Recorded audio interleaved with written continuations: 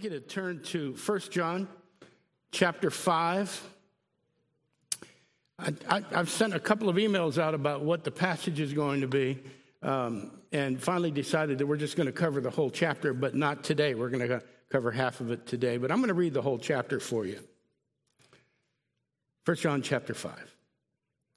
For you people that are tuning in, you can't hear us or see us, but thank you.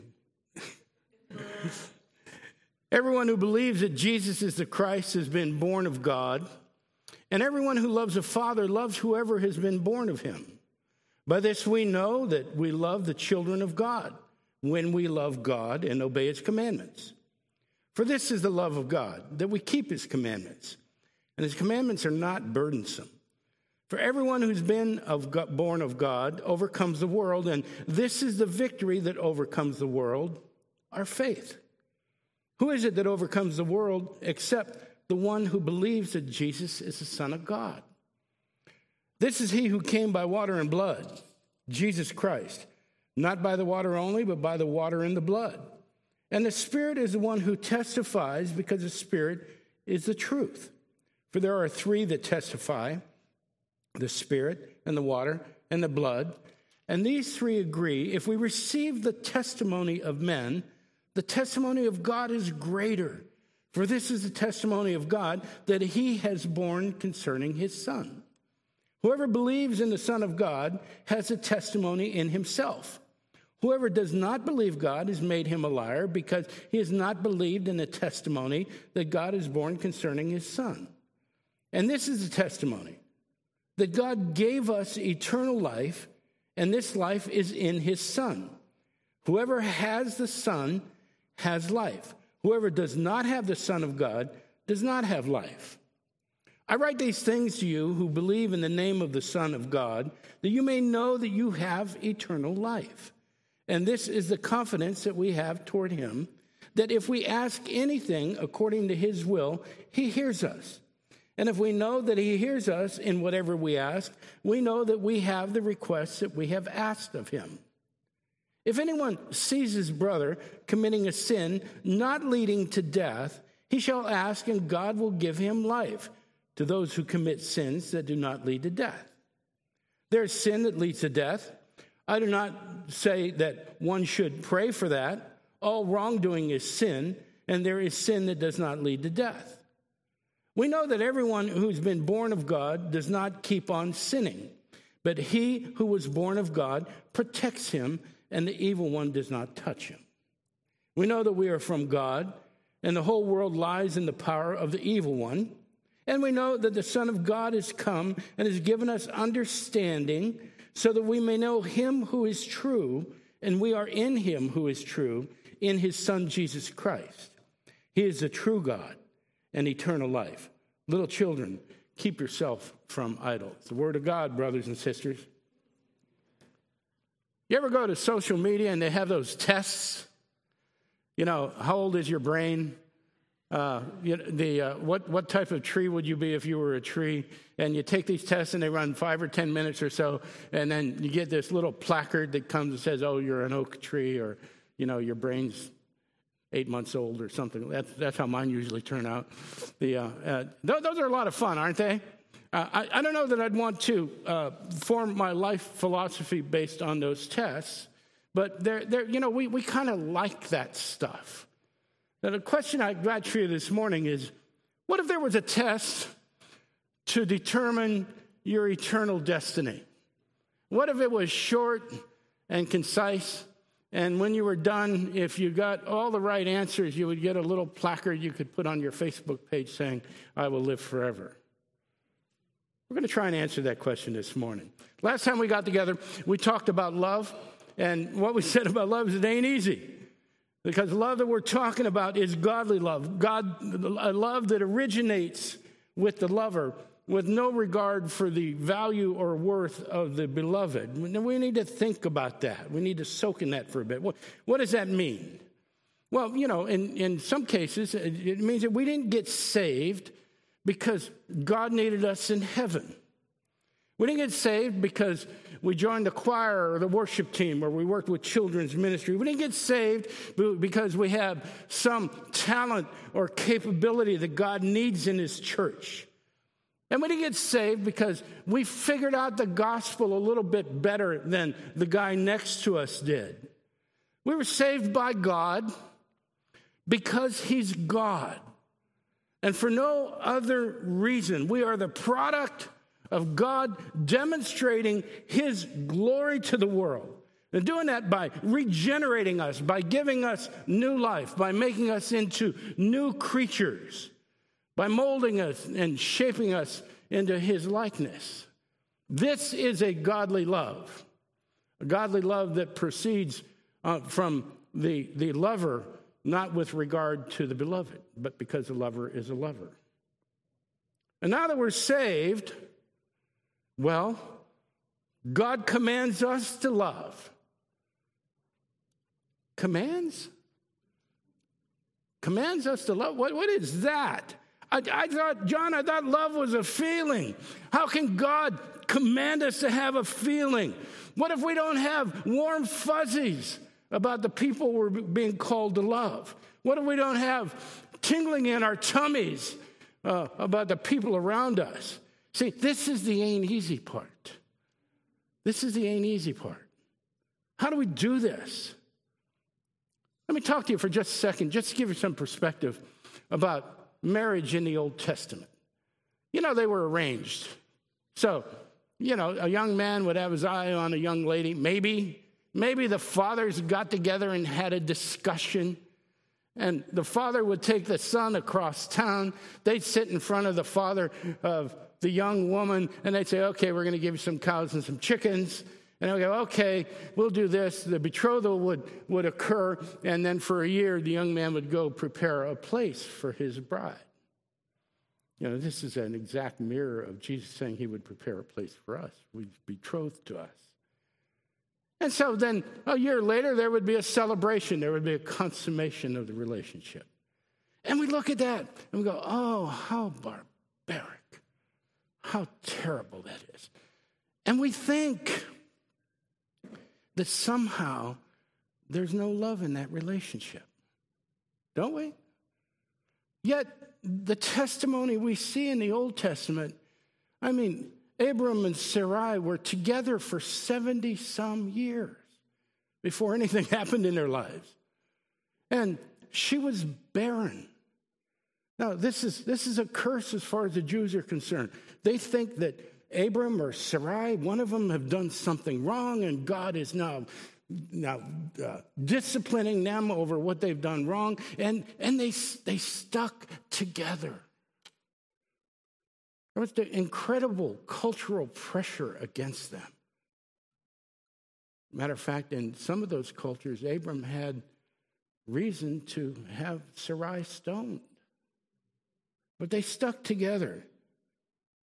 And we see that over and over again in the fathers of the faith. Troubled relationships. And they remained committed to each other. How did that happen? And were there any feelings? Of course there were feelings. You don't stay together for 70 years without having some commitment to each other. Somebody say amen. Thank you. They worked at it. They worked at it. Anybody that's been together for a long time knows that those warm fuzzies kind of get you through the honeymoon, and that's about it. And at some point, you know, I think I've told you before, when I do premarital counseling, we spend most of our time talking about the moment the honeymoon ends. What do we do now? Now we've got a lifetime of living together. We've got a lifetime of having to work together. I'm living with this strange person that has strange habits, and they're looking at me like I have strange habits. And so you have to work at it. We know the warm fuzzies will get us through the honeymoon, but the hard and rewarding work of marriage begins at the end of the honeymoon. Same thing with loving others. It's the same thing. It's hard work, but it has eternal rewards. And for believers, the great news is that we have help. The Holy Spirit. John uses a curious phrase in describing believers in these passages. He calls them born of God. And we're going to talk about that in a little minute, but we've seen it before. It's in chapter 3, verse 9. It was again in chapter 4, verse 7. What is that? What does it mean? What does it mean that the Holy Spirit comes to those who are born of God? I'll get to the meaning in just a few minutes, but it's crucial for us to understand that phrase because it's endemic to John's message here. When we understand it, we can then test ourselves to see if we're saved. Now, that sound like good news? Some of you are going, well, I don't need to test myself. I don't need that. That's fine. It's fine, okay? But there is a test. And so our sermon today is testing our salvation. This is part 1. We'll do part 2 next week. To help us, John gives us 4 tests in chapter 5. The test number 1 is believing we're born again in verses 1 through 5. And test number 2 is believing that Christ is the Son of God. That's part 1. Test number 2 is part 1 of 2 tests. That's in verses 6 through 8. Then part 2 of that is believing Christ is the Son of God in verses 9 through 15. And then test number 4 is believing we're free of sin in 16 through 21. This morning we're going to look at tests 1 and 2. So let's take a look at believing we are born again, starting with verse 1. Everyone who believes that Jesus is the Christ has been born of God. Now, the first thing we see is this. If you believe Jesus is the Christ, wait a minute. The Christ? I thought that was his name. And if you would look on Jesus' heavenly license, driver's license, it would not say first name Jesus, last name Christ. Jesus is his given name. Christ is his office. He's the Messiah. The same words were used in the Old Testament to denote someone who's anointed with holy oil. Mainly what they talk about is the high priests. The gospel uses the term to describe the highest of all high priests, Jesus the Christ. So if you believe that Jesus is the Messiah and everything that comes along with that designation, he's the Savior of mankind, he's the Redeemer, he is the King of kings, he is the Lord of lords, then you are born of God. Well, what does that mean? The easy answer is that God's your Father. But it's a lot more involved than that. John's not talking about a physical father. You see, there are problems when we start equating God, our Father in heaven, with our earthly father, because our relationships with our earthly father are not always great. Sometimes they're fantastic. There's nothing wrong with that. But we know that our earthly father has flaws. My kids know that I have flaws. Prone to remind me of them from time to time. Okay? But our heavenly Father has no flaws.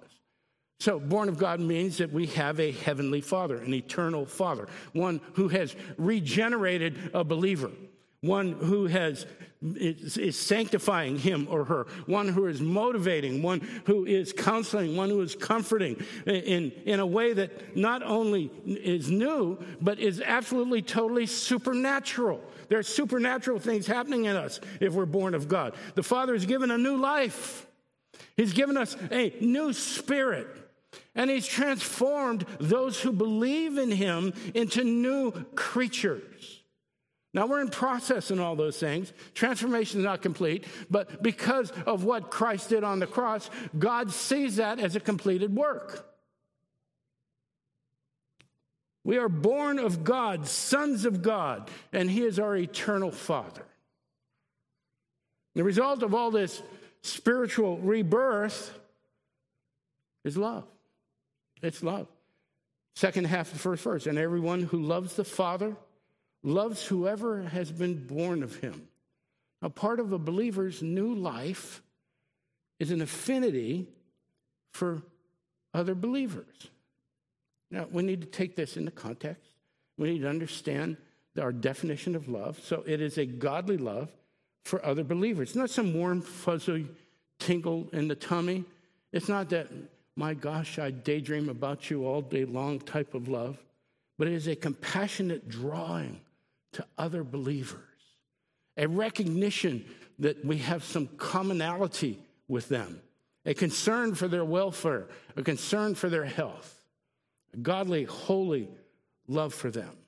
And if you stop to think about it, it's only natural that if we love the Father, that we would love the children of the Father as well. Isn't that something we experience in real life? When we have a deep and abiding relationship with another mother, another father, another couple, we automatically love their children. We love the parents. We have natural affection for their children. That's not something that we have to work up. We don't have to generate this. It comes from believing in Jesus Christ.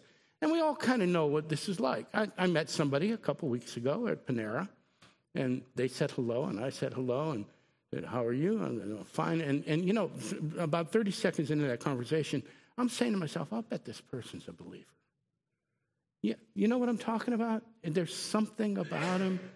And so finally, they looked at me and said, so, do you go to church? I said, I do. Do you go to church? Yes, I do. And we started talking about the churches we went to and everything. So what we're talking about is that level of love. You may have had a similar experience.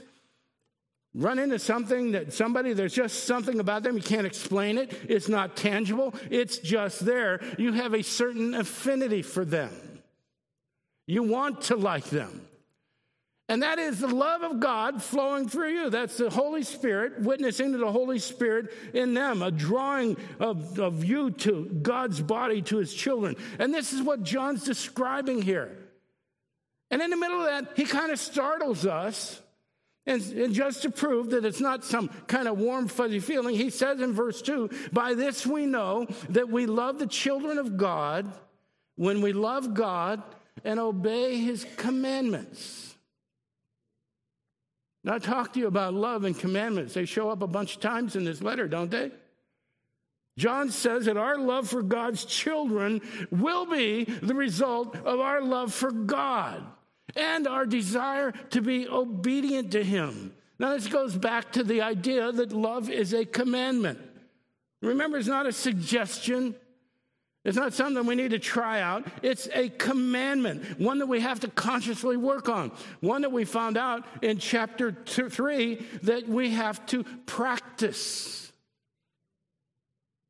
And indeed, John follows that up with verse 3, for this is the love of God, that we keep his commandments. Our obedience to God is a demonstration of our love for him. See, this is the danger of the false teachers that John is opposing in this letter. And it's the same danger that we face in the church today. Remember, those teachers in John's time were downplaying sin, telling folks that holy living wasn't the goal, but the purpose of the Christian life was to have this special knowledge of who Jesus Christ was. Knowledge that went way above and beyond what we see in the Bible. And likewise today, there are teachers in the church that teach that we don't really sin, that what's more important is knowing who we are in Christ, knowing what our relationship with them is, not knowing who Christ is. There are teachers that teach that our relationship with God is about us having power, us having authority, us having position. All that's true. We do have power. We do have authority. We do have position. But that's not the goal. There are even some people that teach that the law is not meant for us, that the commandments only apply to non-believers. Thank you. To those teachers back then, and to those that are teaching this garbage today, obedience is a bad word. They speak of freedom. They speak of grace. They speak of a loving Father. All that's true. We are free. We are the recipients of grace. We do have a loving Father. But nobody wants to talk about obedience. Nobody wants to talk about wrath. Those words aren't part of a lot of folks' doctrine today. And it all has an undertone. If you stop to think about it, it all is undergirded by a life and salvation that's about you. It's about you. It's not about God. It's about you. All the benefits of being saved was none of the commitments of leading a holy life. I got to tell you something. I've talked to some of these people. They struggle with 1 John. And I've heard some really strange teaching about it. They struggle with the clear commandment to love. And if we know our scriptures, we know this is true. God commands us to love. But because this does not come naturally to so many of us, he sent us a helper. He sent us a helper to make it easier to do what God tells us to do. And John makes that clear when he says, and his commandments are not burdensome. Wow. God's commandments are not a chore. They're not a drag. They're not aimless, senseless, blind obedience. I've had friends that I've witnessed to that come and say, oh, you've got blind faith. Or one of my favorites is, oh, your faith is a crutch.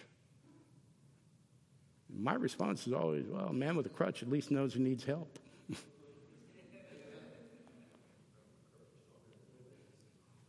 This is the type of obedience that rises up out of a heart that loves God and not only wants to serve him, but wants to please him.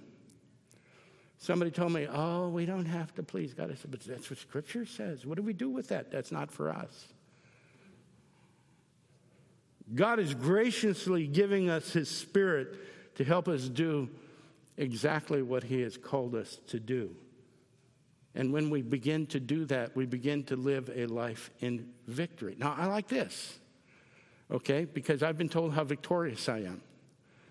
Yeah, oh, you lead the victorious life. And sometimes I haven't felt very victorious. Have you ever been in that situation? What happens, do I not have enough faith? Well, we live a life in victory. And it says so in verse 4, for everyone who's been born of God overcomes the world, and this is the victory that has overcome the world, our faith. Let me tell you what this means. Our faith, our belief in Jesus Christ, makes us overcomers. Amen, right? We like that. Overcomers of what? The world. Well, what does John mean by the world? Well, that's been taken into context of the letter that he's writing here. The letter's about errant teaching. And what he's saying is believers become overcomers of anything that is untrue, anything in the world that opposes God, his word, and his attributes. This is not about becoming successful. It's not about being happy all the time, nor is it a guarantee that there will be no pain and suffering in our lives. This is important. So John repeats himself in verse 5. Who is it that overcomes the world? Who's going to do this? Except the one who believes that Jesus is the Son of God. No, this is protection against bad teaching. It's protection that leads us to the knowledge of the truth. And our belief in Jesus Christ is the beginning of that knowledge. So the first test that we have is simple. Do you believe that Jesus Christ is the Redeemer, that he is the Messiah, that he died for your sins? And if so, everything else that we've been talking about for the first 15 minutes goes along with it. All the benefits, all the blessings that go with Christ, they are in you. And how do you know that? It's not a warm feeling. We know it because it's what the Word of God says. And that word, brothers and sisters, is not John's opinion. It's the inspired Word of God, authored by the Holy Spirit, using John and all of John's personality to bring it to us. So let's look at test number 2. Believing that Christ is the Son of God. This is part 1 of that, starting with verse 6. This is he who came by water and blood, Jesus Christ. Not by the water only, but by the water and the blood. And the Spirit is the one who testifies, because the Spirit is the truth. Here's our second test.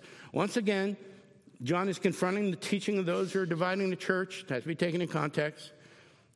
True believers believe that Jesus was the incarnation, that he came in the flesh, that he came by water and blood. Now, a little bit of context here. The Jews believed that the body was made up of two elements. Guess what they were? Water and blood. You guys are sharp. So in one sense, John is saying, the Word of God says Jesus had human form. That's not what the false teachers are saying. They're saying that he's only divine, that he's a spirit. There's a deeper meaning here as well. And to know that, to understand that, you have to understand the biblical arc, the biblical narrative. And it makes the same point. But water and blood can also refer to the beginning of Jesus' ministry when he was baptized in water, and the end of his ministry when he shed his blood. Either way, and perhaps both, John asserts that Jesus Christ had an earthly body, born as a human being, and died under incredible torture. And if you stop to think about it, that should have made sense in the first century. It should make sense today. If Jesus was just a spirit, if Jesus had no human form, then the suffering on the cross would mean nothing.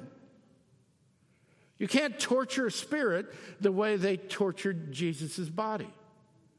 The cross proves that Jesus had what we call a corporeal body, a real body.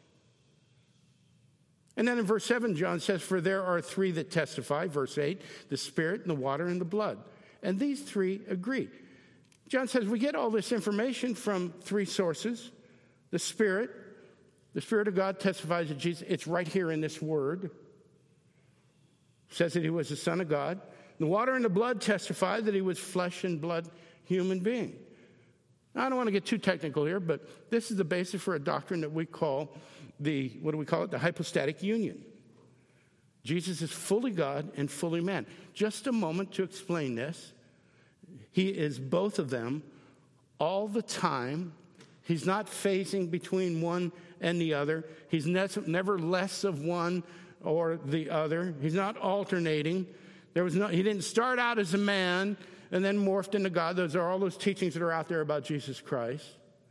From the moment that his human body was conceived by the Holy Spirit, he was fully, completely human and fully, completely God. He was a human being who was a son of God and was God himself. Wow. That's the second test. You believe that? Now, maybe you struggle with the implications of all that. Maybe you have a hard time wrapping your head around it.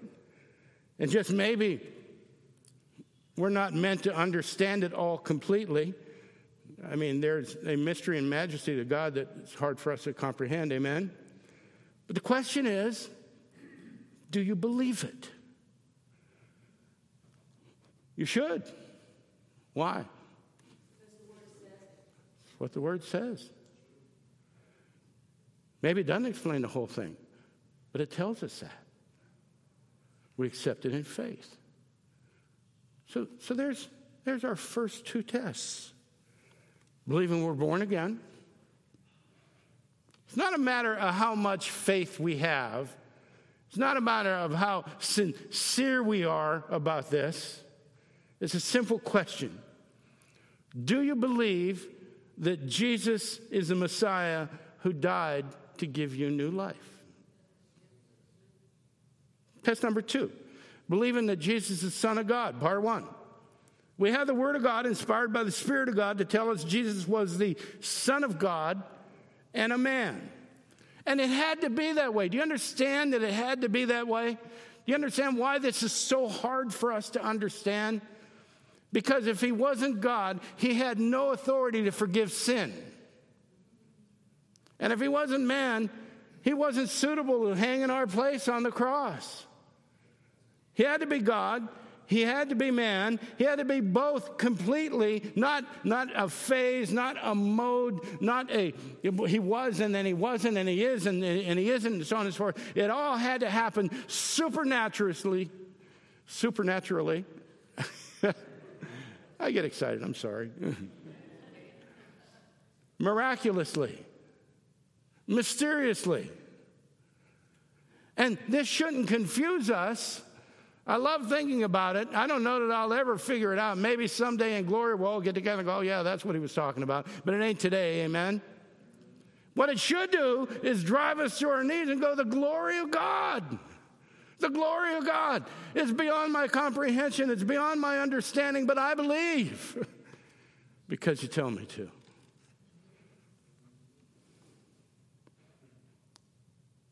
So, are there tests that can determine our eternal destiny? Can I take them on social media? You know, the questions are pretty easy. We just heard 2 of them. Next week we'll hear 2 more. But here's the beauty. It's an easy test. And it's open book. Amen? People are always telling me, we don't have faith in a book. That's just pages in a cover. I said, you're right. You wouldn't even know that if you hadn't read the book. I mean, we don't know anything about Jesus Christ and God's plan of redemption and a revelation of his glory to his creation through our redemption and our regeneration until we pick up our Bibles and read it. We can't make this stuff up. Who makes up the hypostatic union? You know, this is just God's self-revelation to us. And the question is, do we believe it? So if you've answered yes to both of these tests, I think you're halfway to eternity. Yeah. And God willing, we'll go the rest of the way next week. Amen?